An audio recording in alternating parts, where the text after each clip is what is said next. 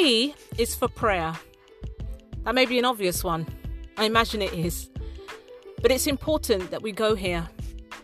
You see, prayer is something that as Christians we're expected to do. It's communication and conversation with God. It's being able to listen for his voice, listen to hear what he has to say. But the reason I raise it in this A to Z of godly dating for singles is, what is your prayer? Are you praying for that person? Are you praying for that young lady who is going to be the wife to you and the mother to your children? Are you praying for that man who is going to be your husband and father to your children? My question is, are you praying for yourself? What's the content of your prayer? Are you pleading with God, please God, just let him be handsome. At least let him be tall. You know, are you praying for a particular race or a particular type, or somebody who has a certain amount of funds or car or something like that? Are you praying for him to be a man of God? Are you praying that he's someone who's entrenched in the things of the Lord? And, you know, fine, that's great. You do need to pray, and you need to pray for the person as well, because God's doing a work in them too. My question is, are you praying for you? Not for what you can have, but are you praying for God to do a work in you? For God to change your heart? For God to deal with unforgiveness or hurt or anything that may have happened in your past? For God to prepare you to be the person you're going to be in a relationship and in marriage? For God to reveal to you if there's anything in your heart that needs to be removed and replaced or just diminished? Are you prepared to pray that prayer? Are you prepared to lay down whatever it is that's taking up your time and your affections and your attentions, so that God can have the room and the space to move in your life? Are you praying those things? And it can be very frightening to pray those prayers, because deep down we say the words because we think that it will bring the outcome sooner. But we're really frightened of what it might mean, because we pray it, but do we mean it? And what will that look like? So prayer is not just petition. Prayer is worshipping. Are you worshipping? Are you thanking God for what he's done? Are you thanking him for the things you can't even see yet? Are you operating in faith, knowing that he will bring the things that are unseen?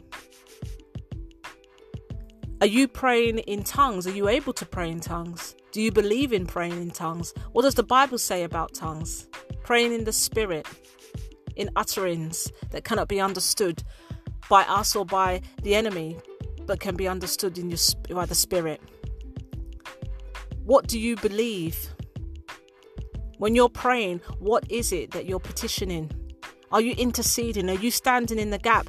Potentially, when I was praying for my husband, another long story, but again, as I mentioned before, it's all in the book that tells the whole story of my journey. +1 = 3, which is on Amazon. If you want to purchase it and read the story, that's, obviously we appreciate the purchase, but it's more about being able to hear the full story. But when I was praying and petitioning for my husband and fasting also, and jointly, because the Bible says where 2 or more are gathered, he's in the midst of them. And so I would pray with an auntie in the church who God spoke to her about me being a helpmate. And she came and delivered that message to me. And in obedience, I prayed with her. And as much as I wanted to have a husband, it came out of the blue. And so when she told me, my reaction was a bit like, okay, we can do that. Fine. And there began my 3 years of praying and fasting for my husband. But because I was praying and fasting for him, I got to know him. God knew who he was, and I knew that. But there was one particular occasion when I was praying, and I was praying in tongues, and I began to intercede. And that intercession became a tearing down of the things that were surrounding him. And of course, I had no understanding of what I was doing and what I was praying for, but I trusted the Holy Spirit. And I continued on in that prayer, and it was exhausting. By the time I finished, my stomach muscles were aching with the urgency in which I was praying, but I knew I had to continue. Once I met my husband, and as we went on and had conversations and we talked about our lives, and he explained that there was a season not that long before where he was entangled in something that he had to be released from.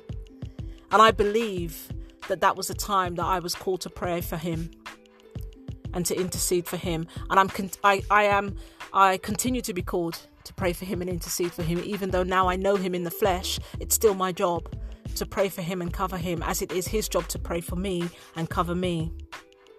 So my question is, what is the content of your prayers?